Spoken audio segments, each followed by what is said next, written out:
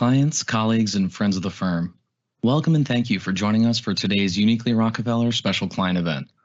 Today's event is the 38th in our series and will be a conversation between Rockefeller Capital Management President and CEO Greg Fleming and Chairman, Co-CEO, and Chief Investment Officer at Ariel Investments, John W. Rogers Jr.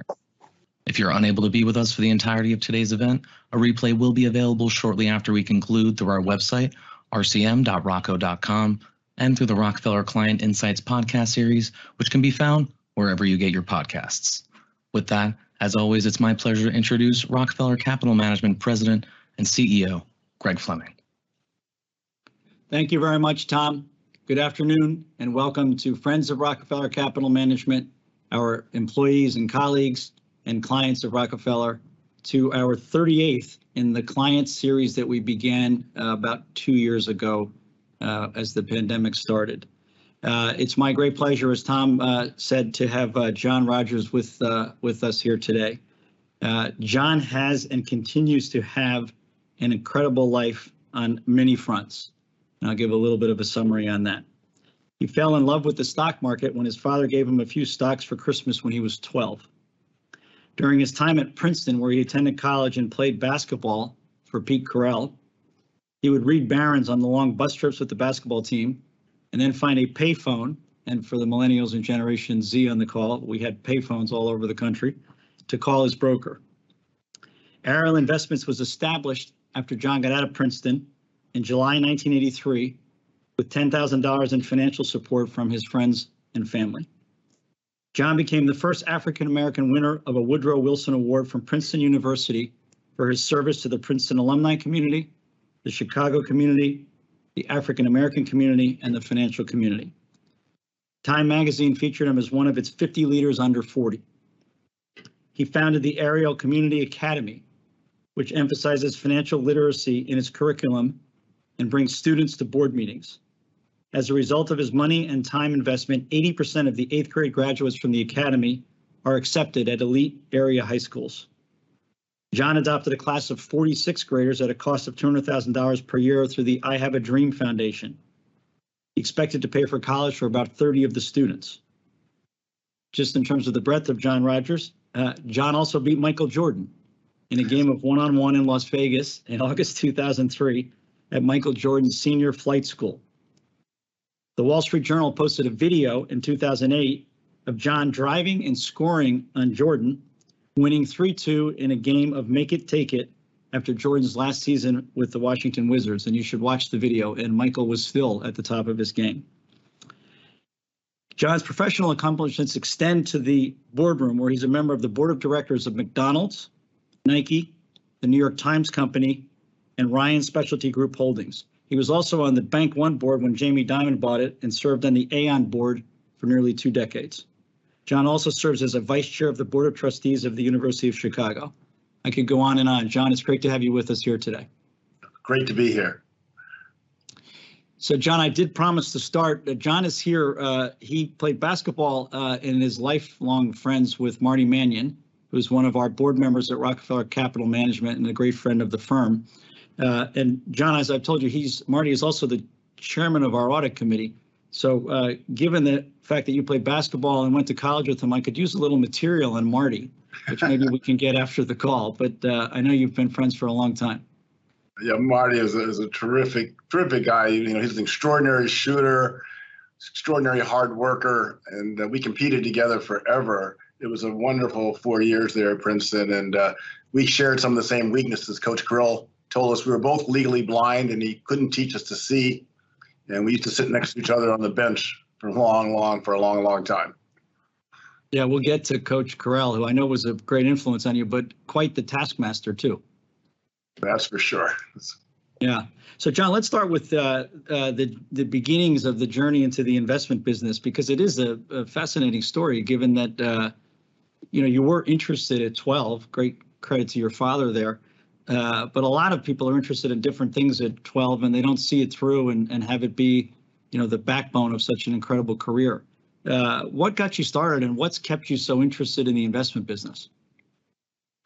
Well, I think that a couple of things. I mean, my father my parents got divorced when I was 3, and so every weekend I'd go and visit my dad, and it was something we could do together. Sit at the dinner table, read his newsletters, the old Kiplinger letters and other newsletters. We would read the annual reports and the quarterly reports of the investments he was making on my behalf, and I just enjoyed it. It was something we could do together. And he introduced me to a pioneering broker on LaSalle Street, Stacy Adams, who became kind of a role model for me. And it was just it was just something that I fell in love with. He tried a lot of other things that didn't stick. He had me, following science. He made me have a summer job where I was a vendor at Wrigley Field in Sox Park for 6 summers. And he wanted to be exposed to everything. But the one thing that really stuck was the stock market. Boy, credit to him. I've tried to adopt some of that philosophy. My children would probably say I've tried to cram things down their throats, but exposure at a young age is such a great thing for a parent with a child. Yeah, it really was. And, I still remember opening my checking account and my savings account at local black banks and savings and loans in the south side of Chicago. And he had a chemistry set for me and collecting postage stamps. And it was just all kinds of things he had me doing. That's fantastic. So he was one influence on you.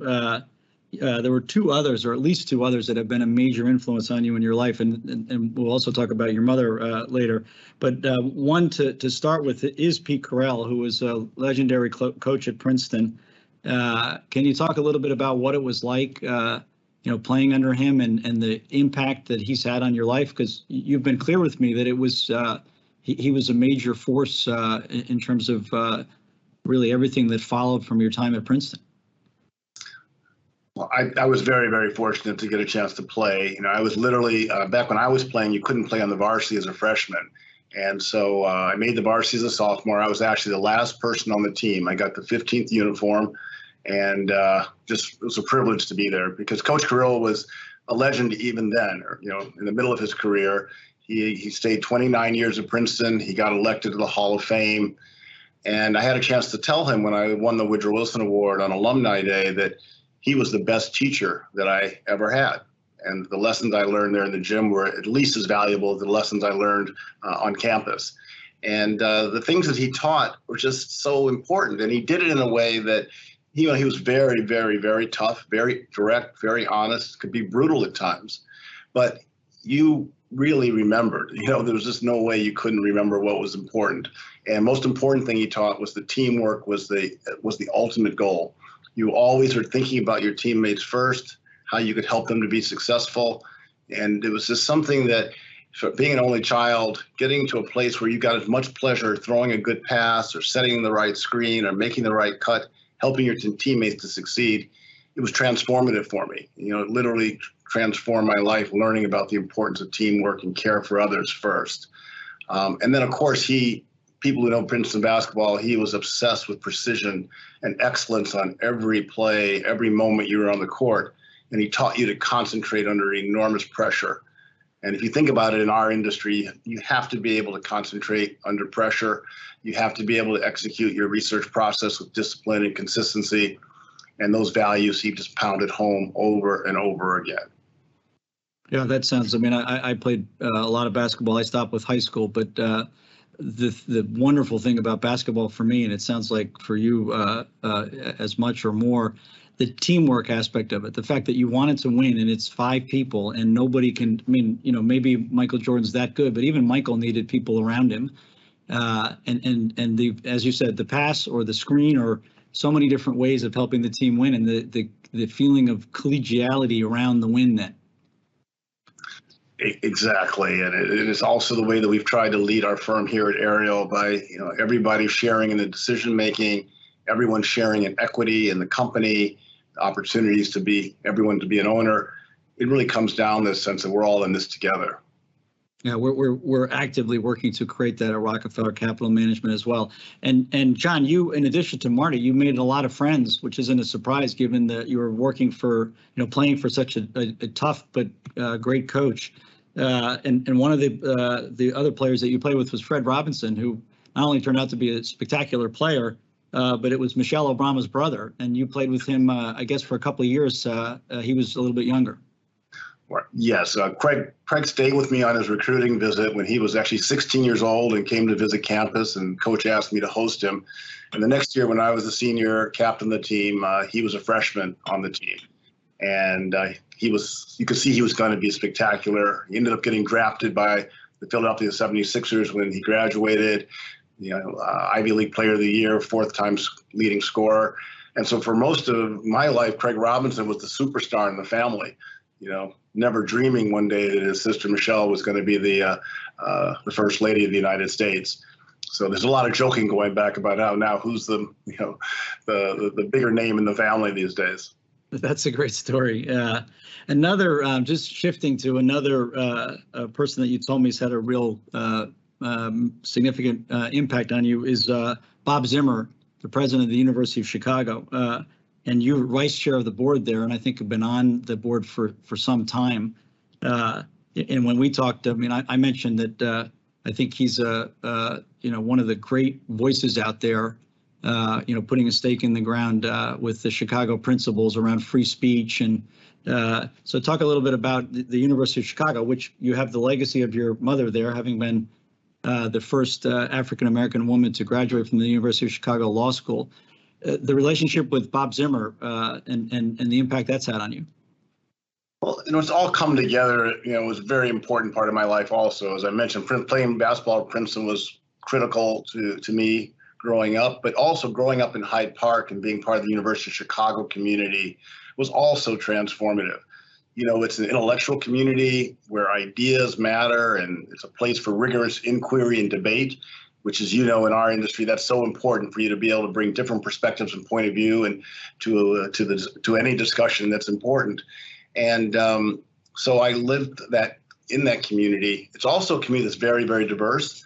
People learn to respect people from all different walks of life in Hyde Park, different religions, different sexes, all the different challenges that we face in our society around race.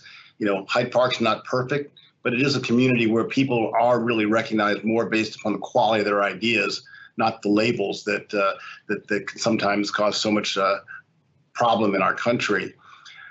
You're right. My mom was the first African-American woman to graduate from the University of Chicago Law School in 1946. She met my dad there, who was class of 48.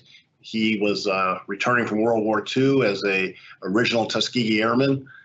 He talked his way into the university because at first they didn't admit him, and he showed up the next day in his captain's uniform and cajoled them and convinced them to give him a test, and he passed the test and got to meet my mom there.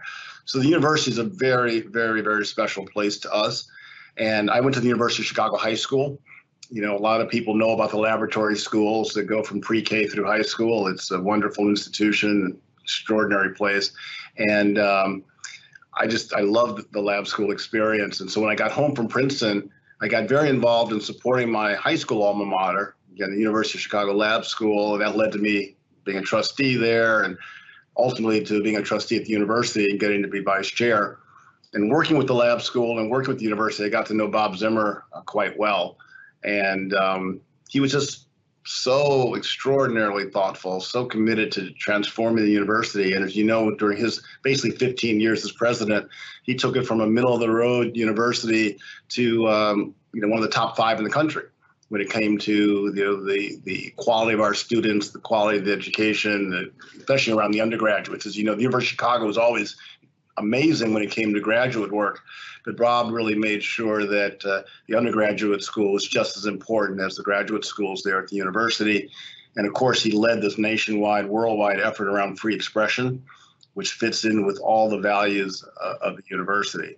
So I know he's going to do a great job as chancellor, and just really fortunate to have him be a part of my life also. It's great. I mean, some incredible role models for you, and credit to you in creating the opportunity to either play or work with these people and to be able to have the impact that they've had on you. But as you said, Bob, the undergraduate program is he's transformed it. Because, I was at law school in the late 80s, and University of Chicago Law School has been a leading law school, and with intellectual, the whole Chicago School of Thought and all the different academics and judges that have come out of the law school. but the undergraduate is where Bob is really, it's been amazing, the impact over the last 15, 20 years.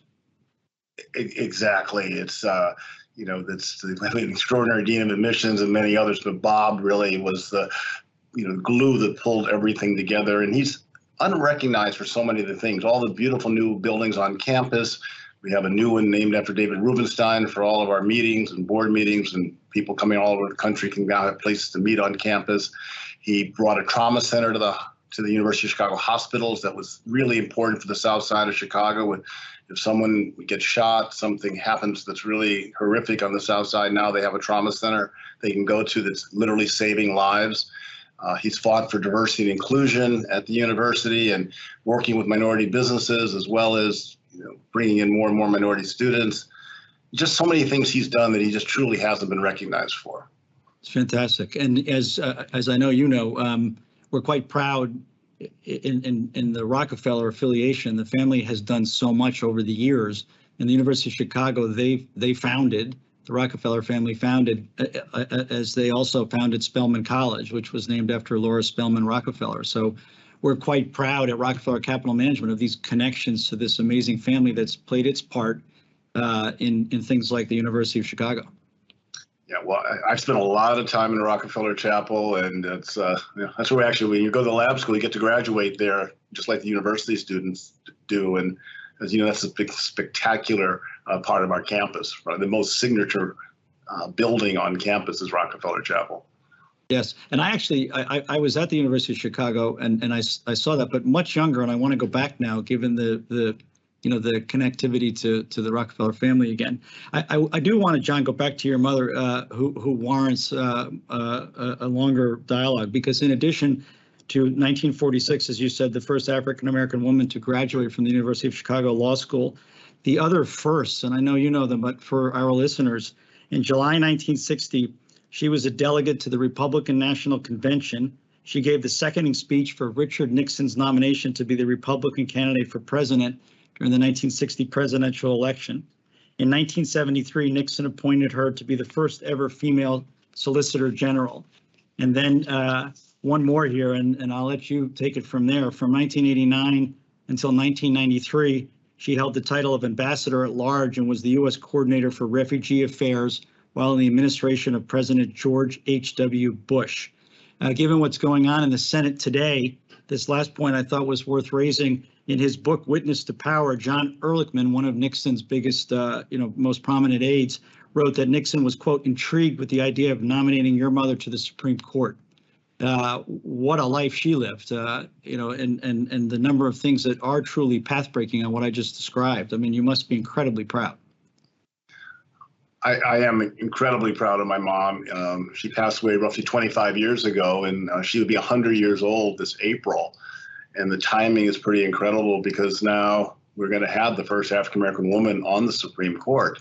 And we have in writing that Richard Nixon said that if an opening had occurred, that she was really high on the list to be the first African-American woman roughly 50 years ago.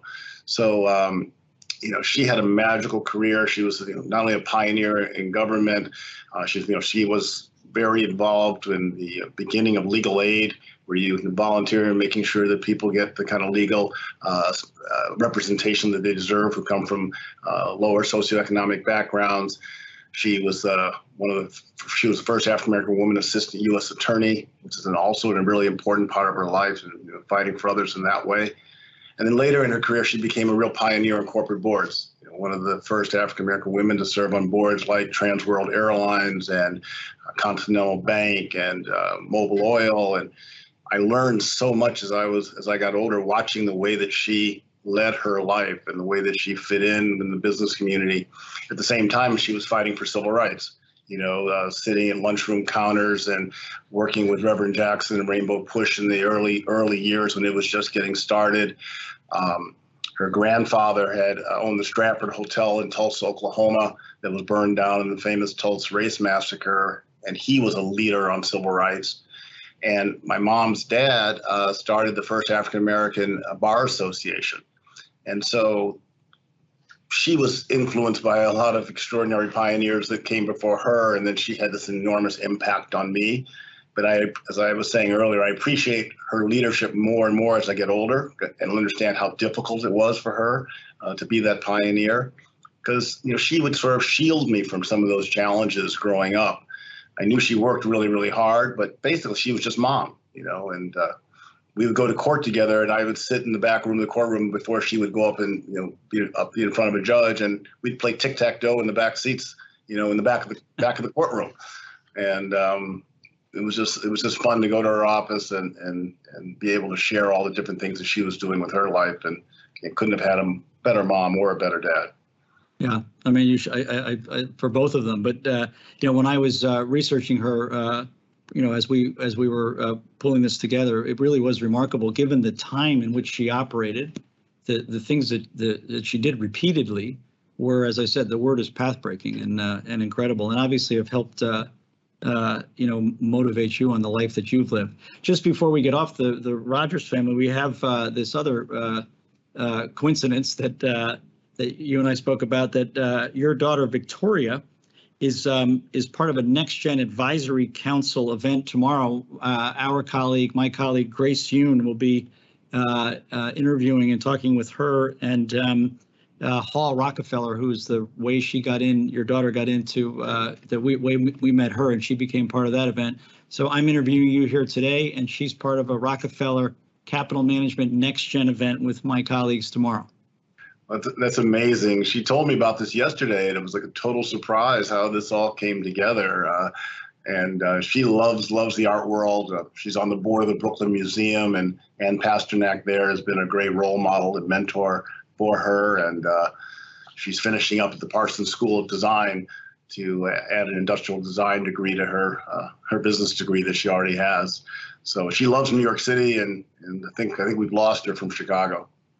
Well, we're happy to have her in New York. I love New York City too, and I'm rooting for our new mayor, who so far is doing everything he can to kind of get us back on track here. So it's great that she's here. So one more thing before we get into a little on markets, and that is, we talked about Craig Robinson and your connection to him and Michelle Obama. Obviously, that led one way or another to your connection to President Obama, and you served both as co-chair for President Obama's inaugural committee in 2009. But even more interesting, as interesting, hosted the Obama team's transition headquarters in the first few days after the election victory. They had nowhere to go, and they literally were at Ariel's offices in those first days, which must have just been an unbelievably energetic and adrenaline-filled ride in that week after that historic election. Maybe you could talk a little bit about that. Oh. Well, it was absolutely mind-blowing, and I have to thank President Obama and then my lifelong friend Valerie Jarrett for the decision that they would start to form the new government here in the Ariel offices in the Aon Center in downtown Chicago. And it's interesting, my view out of my office is of Grant Park, where the night before he had celebrated becoming the first African-American president of the United States in that fabulous event in Grant Park.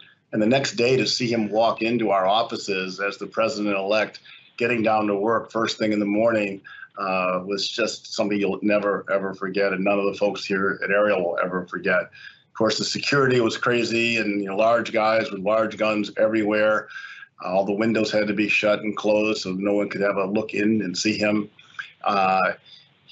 The Vice President Biden was here at the time, and all the leaders from the Obama campaign were here, and all of his advisors. And he made the decision of who the Secretary of Treasury was going to be here in our offices, and who the Chief of Staff was going to be. So we're really quite proud of that. And then the magical moment of getting to co-chair the inauguration, to walk onto that stage with my daughter, and we got introduced right between the Supreme Court and the cabinet. The 6 of us who were the co-chairs of the inauguration. It was just so fortunate to have got to know him 35 years ago and just be along for the journey and be a supporter and helper and just try to be a good teammate along the way. I keep thinking those values I learned from Coach Krill allowed me to build a leadership role within that campaign and in many adventures that occurred afterwards. One last coincidence, clearly my mom was Republican. Right now, the street that I grew up on, Greenwood Avenue, the honorary street sign is Jules Stratford L'Enfant, for my mom. Well, that's where President Obama and Michelle's Chicago home is on my mom's honorary street. And I know she'd be so proud of it, even though she was a staunch Republican. She'd be so proud that the president is living on her honorary street. I'm sure she would. That's a great set of stories. And the reality is, your mother had, she was part of history in her career, and you were there. I mean, so that was Geithner as the Treasury Secretary and Rahm, right? Rahm Emanuel as the Chief of Staff. Exactly. You have a great memory. Yeah, and I remember those times. And I actually, over the years, knew Rahm and know Tim. So it was, it's a memorable time for so many of us. Well, let's shift. But you can see, and you're modest about it, but the introduction I made at the beginning in terms of the life that you've lived, it's a full life. But let's go to some of the things that are core to what you do every day that you've also enjoyed for so long, markets and the economy. A lot of Ariel's focus is on the U.S. economy and markets here. So you've got a tremendous amount of expertise and perspective, John, having really lived through. You were already working and building a company around the last major inflationary time as you started this company, right as Volcker was starting to get a grip on rates.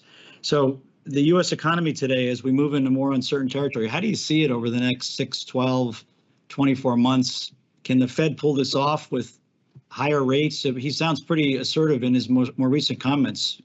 Goldman Sachs is saying 100 basis points more by the end of June. So he's going to really go after inflation. Can he do that without tipping the economy into a recession? We've got some great thinkers here, Rashir Sharma and Jimmy Chang, David Harris, and everybody's dug in on the same topic. Can they pull this off? What do you think? Well, as you know, we are long-term investors. We really do believe in thinking out over the horizon and not getting too swept up in here and now. Our logo at Ariel for the last 39 years is a turtle to remind everybody that patience wins. But to your question, we do believe there's a great professor at the University of Chicago, retired now, Bob Aliber, who's been helping us think this through for quite a long time with our vice chairman, Charlie Obrinskoy. And our belief is that inflation is going to be much higher than people anticipate, that it won't be transitory, and that the Fed was late to come to the realization of how problematic this was. And now they're going to be racing to catch up through these rate hikes that you've talked about. And in particular, we think the rate hikes are going to be particularly hard on the large cap growth stocks that have been selling at these extraordinarily high price earnings multiples for quite a while now. We know it's been a long time run for growth, and many stocks got, we think, way overvalued.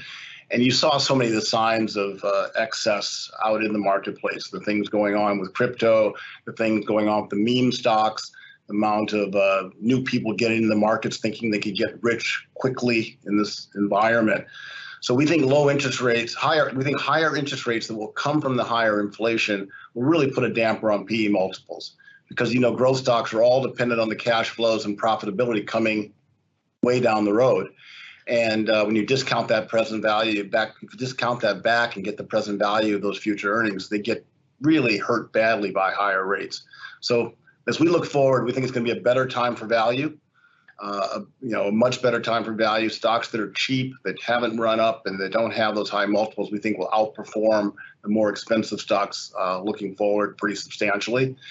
At the same time, to your question about the Fed, we do think that even though the economy is very strong, the boards that I'm on, Nike just announced earnings that were spectacular earlier in the week, and the stock was up. Everywhere you go, people are telling you business is better than expected, and you just see it in so many aspects of our economy.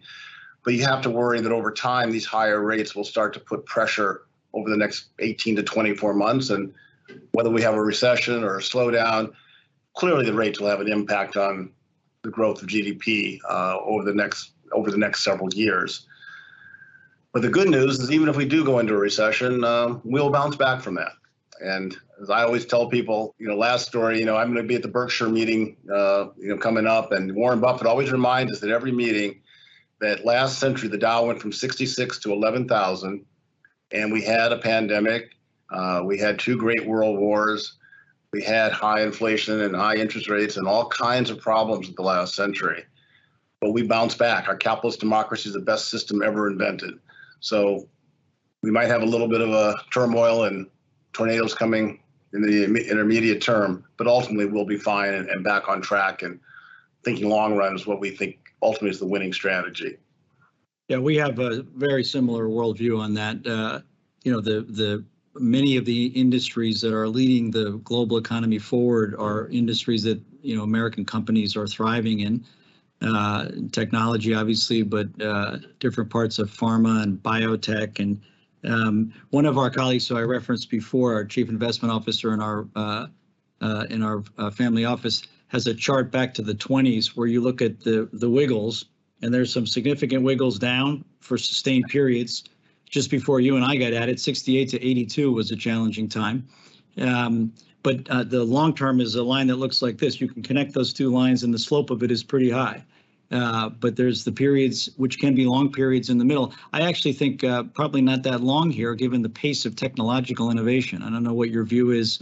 You know, even if it slows now, 3, 4, 5 years from now, we could be right back on track. I think that's right. You know, this is such a revolution going on with all these new tech things happening, transforming our economy in ways that many people could never anticipate. But like to your point, when we got started, you know, it wasn't soon after we started Ariel in 1983 that we had that huge crisis in 1987 when the market dropped 22%.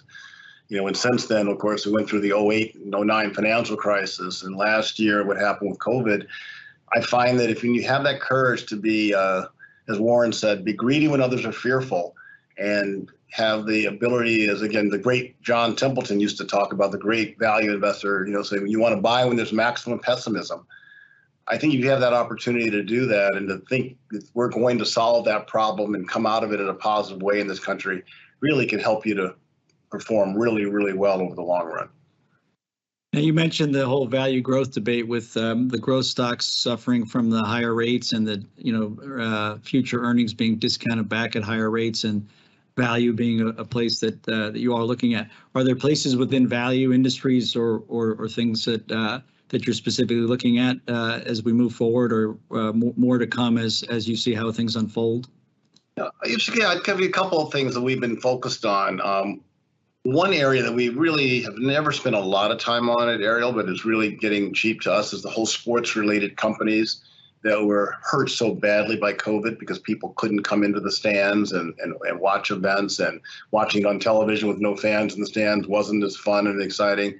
So we bought this last year Manchester United, you know, the huge worldwide soccer franchise.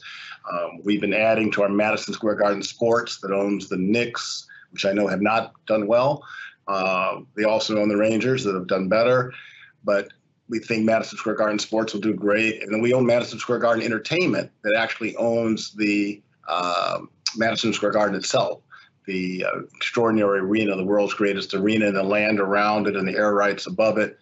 We think these sports-related companies are really well positioned, not only because people are coming back into the stands and television ratings are starting to boom, but also if you think about the NFTs and all the new things that are out there, if you think about what's happening with gaming and sports and online gaming, FanDuel, et cetera, all these things benefit professional sports teams, we think, pretty profoundly, and generating lots more cash for these live sports that are so important to our society. And we're all seeing now with March Madness, all the enthusiasm that's there. So the sports-related companies are kind of fun. The other area that's been hit has been the sort of housing-related companies that are maybe not doing as well. We'd hope companies like ADT that are in security, and Resideo, that's old Honeywell products that you find in your homes and behind the walls that keep your air conditioning and heating going really, really well. Those types of housing-related stocks we think are really, really cheap. And then some of the industrials. We think they've never really had their day in the sun. So companies like Kennametal that make the tools that are used to cut metal and steel all over the world is a great brand and a great company. And you look through a company like Gentex that makes the mirrors in the auto industry, kind of an industrialized company, world-class technology and benefits there. So those are just some of the sectors and companies, just to give you a quick, broad overview, where we've been finding some really interesting ideas that fit the Ariel strategy. And I think it's just fun to think about some of the local names like Madison Square Garden, that it's just such a powerful brand and has such a moat around it. It's hard for others to compete with it. Yeah, no, 100%. And I'm relatively familiar with the sports space myself, and both live entertainment, which you know more than anybody. I mean, it's one of the things that people will insist on watching live as far as the eye can see, and then you add in betting, which is so many people enjoy it. I've been arguing that there, even a part of the argument about baseball these days is it's long, and millennials and Generation Z don't want to sit through the game. But when and if you add betting in the middle of it all over the place, that could fill some of that space in a way that's exciting for people. So I think the live sports area is just a long-term winner. Yeah, I couldn't agree more. So John, you mentioned we've talked about some of the boards you served on, and your mother as a pioneer member of so many boards. That world from a governance standpoint is evolving, and actually even the investment world is. With when I came out of law school, it was pretty much, and the Chicago school was the one probably saying this. You focus on shareholder return, and other goals and constituencies were supposed to be less relevant. You generate shareholder return, and then you deal with charitable and community, in a different way. That's all changing now, as is corporate governance, and you're right in the middle of that with some of the greatest boards, some of the greatest companies in the world. Can you talk a little bit about boards and exec and corporate governance and how that's changed over the course of your career and why it's different today? Well, it's fundamentally, profoundly different than it was when I started doing board work almost 30 years ago. After the Enron situation and some of the other financial crises and things that occurred, as the SEC and other regulators have come up with many things to force boards to truly be more independent. That's one of the big, most important changes. People think boards are still crony boards where people, put their friends on. It really is, much, much more often now you're using the executive recruiting firm to go out and find an independent director that is, again, not friends with the CEO or the chairman of the governance committee. So this independence is really critical.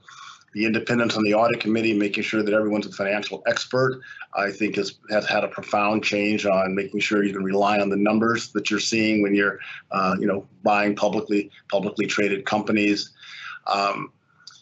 The quality of the materials, the length of the meetings, the number of the meetings, all those things have really made for managements to feel more accountable and more responsible, and thinking through. They know that people are watching to see what the comp committee is doing and watching to see how if people are actually executing the strategies that they've talked about and believed in.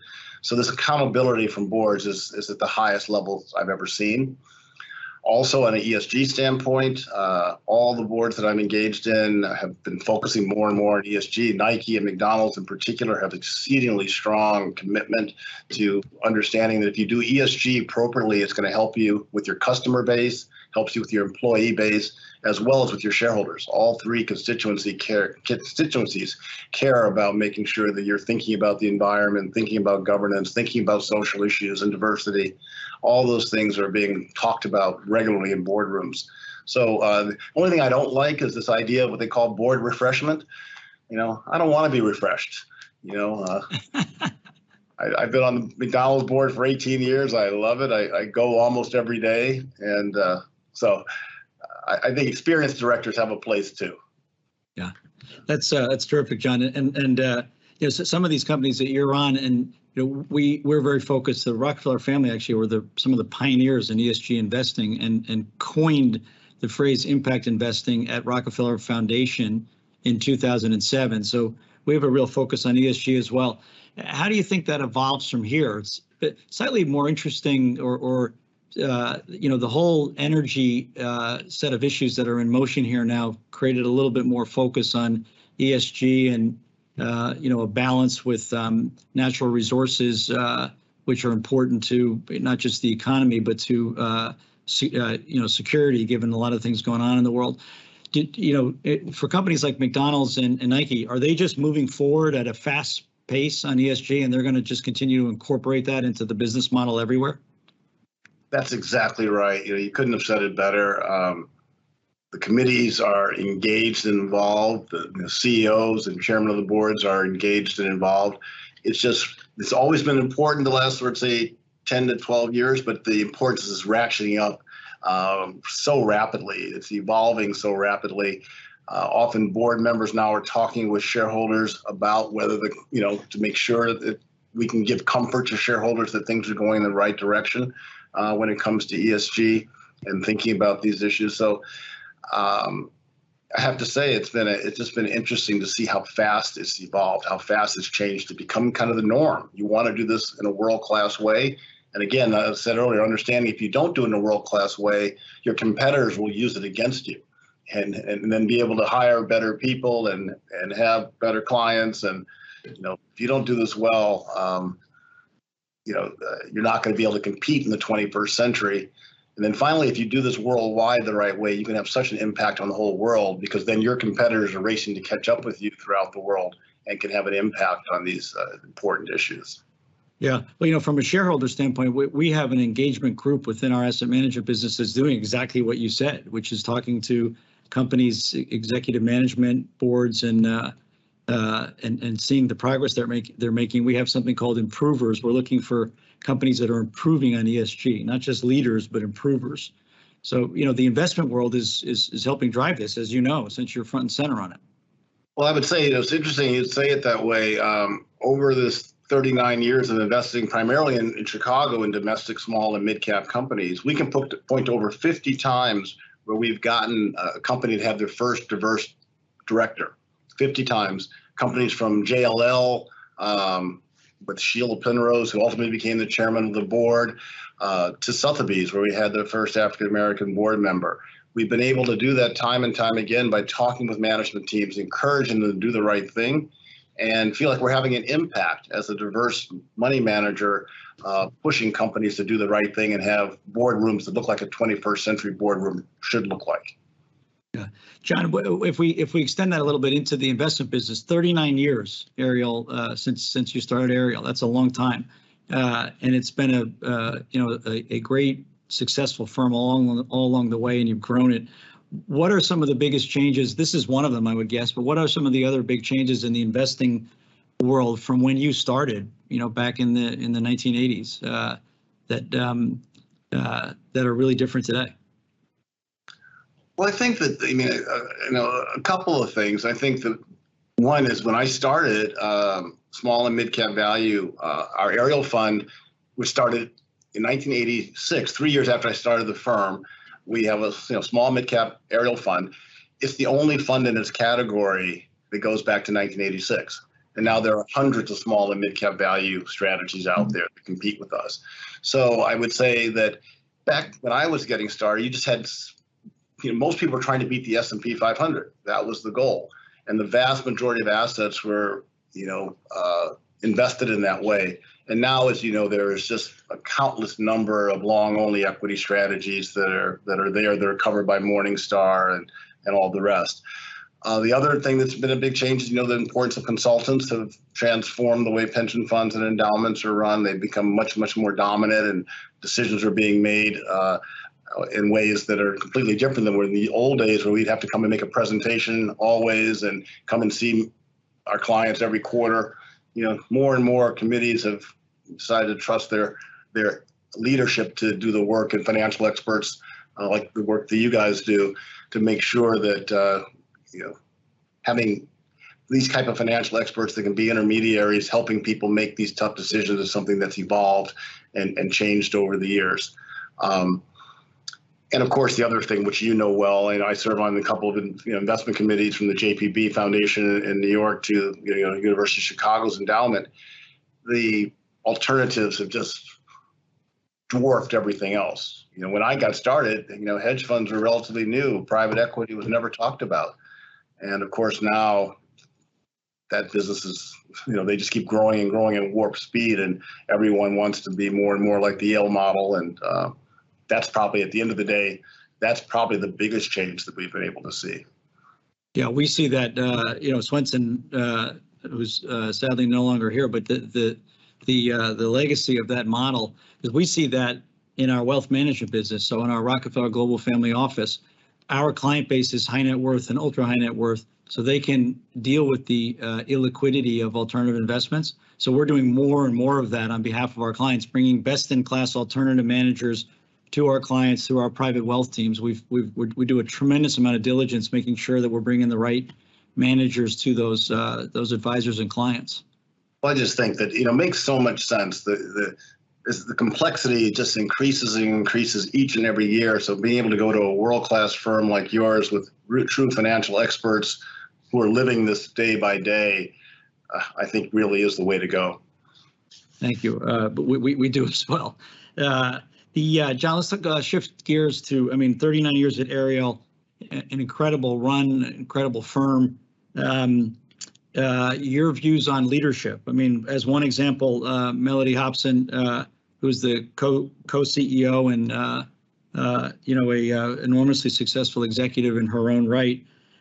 You met her when she was I believe, 17-year-old applicant to Princeton. So can you talk a little bit about how you identify talent, how you develop it, how you keep it? We spend a tremendous amount of time on that here. I say all the time that Rockefeller Capital Management will thrive because of the quality of its people, and you've lived that with your firm and the way you've recruited and kept people. So just a few words on your leadership. Well, thank you. As we talked earlier, I think the reason we've been able to keep leaders like Mellody here 31 years is because of the idea of sharing equity, sharing decision making, allowing her to not only have parts of the business that were entirely hers, and she knew she didn't have to check with me. This is her baby, and at the same time encouraging her to be engaged and involved in the community activities that she loved, the political campaigns that she loved, and then ultimately the board work. So I think creating opportunities for people to lead within an organization is important. The second thing that we've done is we've tried to go deep with the institutions that we love. And so I've found it maybe doesn't sound always quite right, but I met Mellody as a 17-year-old prospective Princeton student when I was in charge of recruiting minority students for Princeton in the Chicago area and making sure that each prospective student was interviewed by an alum. It's called the Schools Committee. And if I hadn't been volunteering, I wouldn't have met my most valuable player, which is another part of the lesson. But pretty much the entire 39 years, we've had a Princeton student here as an intern. And so people at Princeton know that if they have a student that is cares about investing, cares about value investing, to have them come and intern at Ariel. Same thing at the University of Chicago, where whether it's the lab school where I went, or whether it's the college, or whether it's the Booth School or the law school, they know that Ariel is looking for talent that wants to stay in Chicago and be a value investor. And so again, every year we have internships that allow us to get to know these students well when they're young, 18, 19, 20 years old, and determine whether they will be a good fit here at Ariel. So I think that's the secret to our success, is this robust internship program, but focused on institutions. We don't entirely just hire from those two, but as you build deep relationships there, we think we get a better look at the students. And then finally, we've tried to create creative programs. Like we created a program at the University of Chicago for minority students to get paid internships to work in the investment offices of major endowments throughout the United States. We've had over 100 students go through the program, and you can bet we're looking to be able to recruit the best of those as the years go on to come and work here at Ariel, if they don't end up being the next David Swinson, which we also hope would be a really great outcome. That's a great philosophy. We're doing a lot of the same thing here. We've got relationships with different schools, and we're using the summer program really to try to bring great talent through and do that on a diverse, eclectic basis. We've got a Spelman Scholars Program where we're trying to make sure we have at least one student a year from Spelman here in the summer. So it's a tremendous way to shape the culture and the growth of a firm. And you've done it as good as anybody. Well, thank you. We've had some really great superstars here, and you really have. So for our listeners, I neglected to say this earlier, I'm happy to weave in the questions if you send them in through Microsoft Teams. Otherwise, I'm going to plow ahead here with some more interesting and a range of topics, including I promised Marty I would ask this. I would have asked it without Marty, John, but I do want to hear the Michael Jordan one-on-one basketball story. And I know you are, but it's somewhat tongue in cheek, but I also think you're appropriately proud of that. Yes. If I could get him on horse, the whole world would know about it. So let's hear a little bit about you beating Michael Jordan one-on-one. Well, you're right. I used to talk a lot about it. It's before YouTube. I used to have a video, and I'd pop it in at any moment to show it, show the CD whenever I got a chance. But as you mentioned, it was at the Senior Flight School, which is a camp that he used to have every summer in Las Vegas for campers 35 years and older. It was really cool. You'd play for a great coach. Like I played for Coach Krzyzewski one year at the camp and Jack Ramsey another year at the camp, et cetera. You had NBA referees, and so you could relive your life a little bit as a player. And but one morning every year at camp, he would challenge any camper to a short game of one-on-one. First to 3 baskets wins. And no one had beat him the first 7 years of the camp. So you can imagine he was overconfident. The second thing, it was a short game. So I know if I'd played him to 10, he would have won for sure. And then the third thing that helped was that day he had played about 15 campers by the time they got to me. So I think he was tired. So he put the 3 together, that it gave me a little bit of a chance to sneak in a win. And Coach Curl said, even though I was legally blind as a passer, I was good at making layups in traffic and was a pretty good one-on-one player. So it all came together. And the fun part was when he tries to block the last shot and just misses blocking it by an inch, you can hear him say, "Oh no," while the ball's in the air. And I think he knew the ball was going in before I did. And then Damon Wayans, the comedian, came on, who was a camper. The professional comedian, came and started making fun of Michael, telling him to take down those posters of Jordan and replace them with Rodgers. So I watched it. That's on the clip, which is so great. And I didn't know it was him at first because he was really on Michael. But I think you pick it up. I think you can hear the "oh no." Yeah, you can really hear it. It's great. On the clip. And knowing him, I don't know, just a little bit, but just the reputation, I'm sure he was truly annoyed. Yeah, and I think, again, he'd let you make a couple baskets too, because people would get nervous and he'd clamp down at the end and no one ever won. So he was surprised, and I think he was a little embarrassed, and he's told people that if he ever got me on the court again, he would show me what it was like to really be in the NBA and, again, put me permanently in place. One of the great things, given everything you've done with your life across the company and all the different boards and leadership and so many levels, you Google John Rodgers and this pops up right high on the Google list, which is great. So we have a question through my colleague Sarah Mahan from Robert, who says the following, John: millennials are here. I think he's probably including Generation Z in that too, as 2 of mine are millennials and one's Generation Z. They seek, choose, engage, and reward greener companies at rates and with conviction that far outstrips any other age group. This massive group of young adults are not only changing the economic landscape as a whole, but will radically change the way environmentally sustainable business is done. Can you comment on this age group, which your daughter's a part of as well? No, I think that's exactly right. As I said earlier, as you can imagine, the companies the large companies do all the research, and they know what their customers want to hear and what the customers care deeply about. And they know what their young employees, which are the future of their companies, they know what those young employees think and care about. So that's why this has become so important. So it's not only the right thing for our world and keeping the world in place over the next century.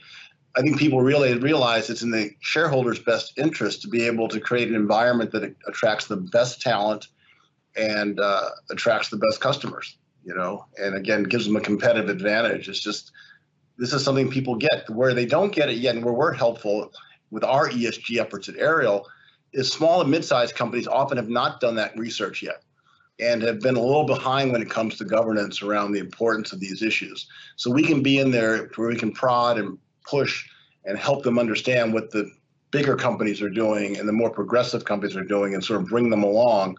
And again, people are coming along quite rapidly. Yeah. John, that leads me to another theme that I wanted to ask you, because I think you'll have some really interesting perspectives on this. You've mentored so many people over the years, still do, What advice do you give young people today? Why don't we start with that? And I'd like you to contrast that with, how is that different from, 1990, if we go back, a little over 30 years? What's changed in terms of that advice? The advice that I give and the advice that I given my daughter is it's exactly the same.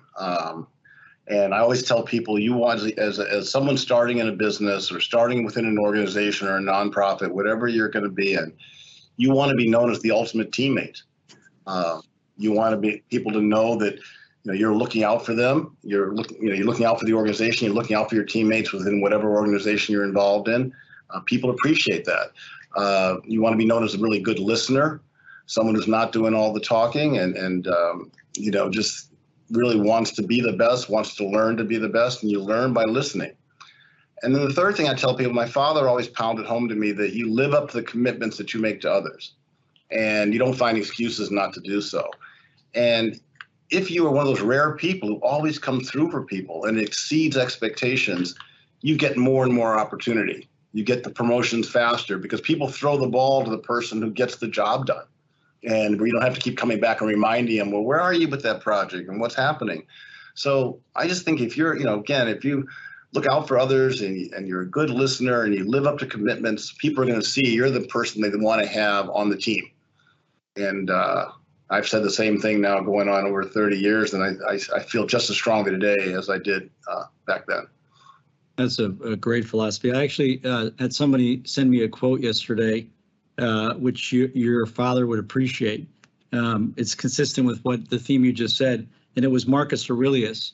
This came from my colleague Rashir Sharma, who said he pledged himself never to say or write to anyone that I am too busy, or to talk about the pressure of circumstance.